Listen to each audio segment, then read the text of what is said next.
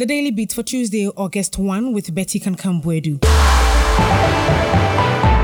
18-year-old Maxwell Affle has been convicted by the Achimota District Court and handed a fine of 40 penalty units for his involvement in stealing and possessing stolen electricity meters belonging to the Electricity Company of Ghana. The arrest took place after the Achimota Mile 7 police patrol team apprehended the accused, who pleaded guilty. In the event of failure to pay the fine, the convict will serve a 4-month jail term. During the court proceedings, the prosecution presented evidence that the accused, now convicted, confessed to removing the meters that were installed for households and subsequently selling them to other customers at various locations. Reacting to the conviction, Dr. Marco Uso-Ansan, the Revenue Protection Manager of ECG Accra West Region, expressed concern over the alarming increase in such criminal activities. He highlighted that this growing menace was significantly impeding the company's ability to deliver quality services to its customers.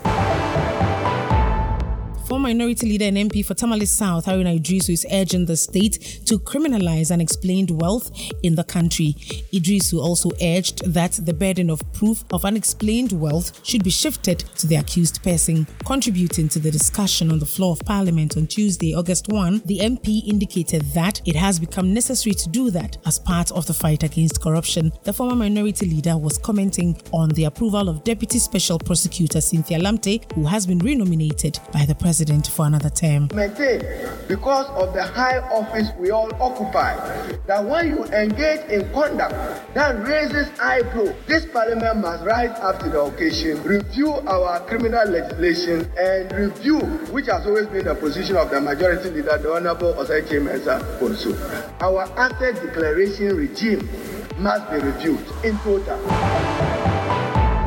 President Akufo-Addo has unveiled an ambitious approach to address the housing crisis in Ghana through the launch of the revised National Affordable Housing Program. Under this program, the government aims to construct 8,000 housing units within a record time of 18 months. This initiative is based on a strategic public-private partnership model, the first of its kind in affordable housing in Ghana. As part of the partnership, the government will allocate land and provide essential infrastructure, while private sector developers will take charge of the construction of the housing units.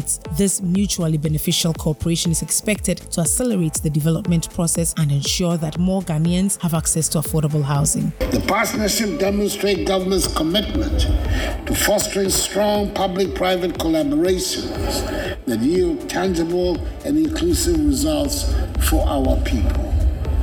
Additionally, the president revealed that the government is actively exploring ways to maximize the potential of the Saglemi housing project. He said Cabinet has directed the Ministry of Works and Housing to explore the possibility of transferring the Saglemi project to a private entity that can complete the construction and make the housing units affordable to Ghanaians at no further cost to the government. Completing the Saglemi project requires an estimated additional expenditure of $116 million, an amount that the government is currently hesitant to expend.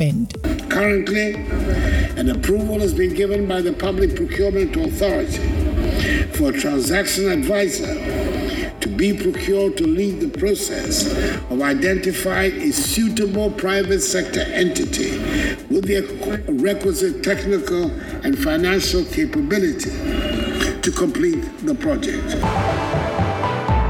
As part of its efforts to decongest the bustling metropolis, the Kumasi Metropolitan Assembly has joined forces with the police to enforce a ban on tricycles from entering the Central Business District. The ban officially came into effect on Monday, July 31, with the objective of improving traffic flow and creating a more organized urban environment. Despite initial attempts at voluntary compliance with the ban, it became apparent that further measures were necessary to ensure full adherence. As a result, the KMA sought the assistance of the police, leading to a significant presence of law enforcement personnel, including the military, in the designated areas to strictly enforce the ban. The enforcement has resulted in the arrest of 10 tricycle riders who were found violating the ban. That's it for the Daily Beat for August 1. I'm Betty Kankambwedu. Catch you on the next episode.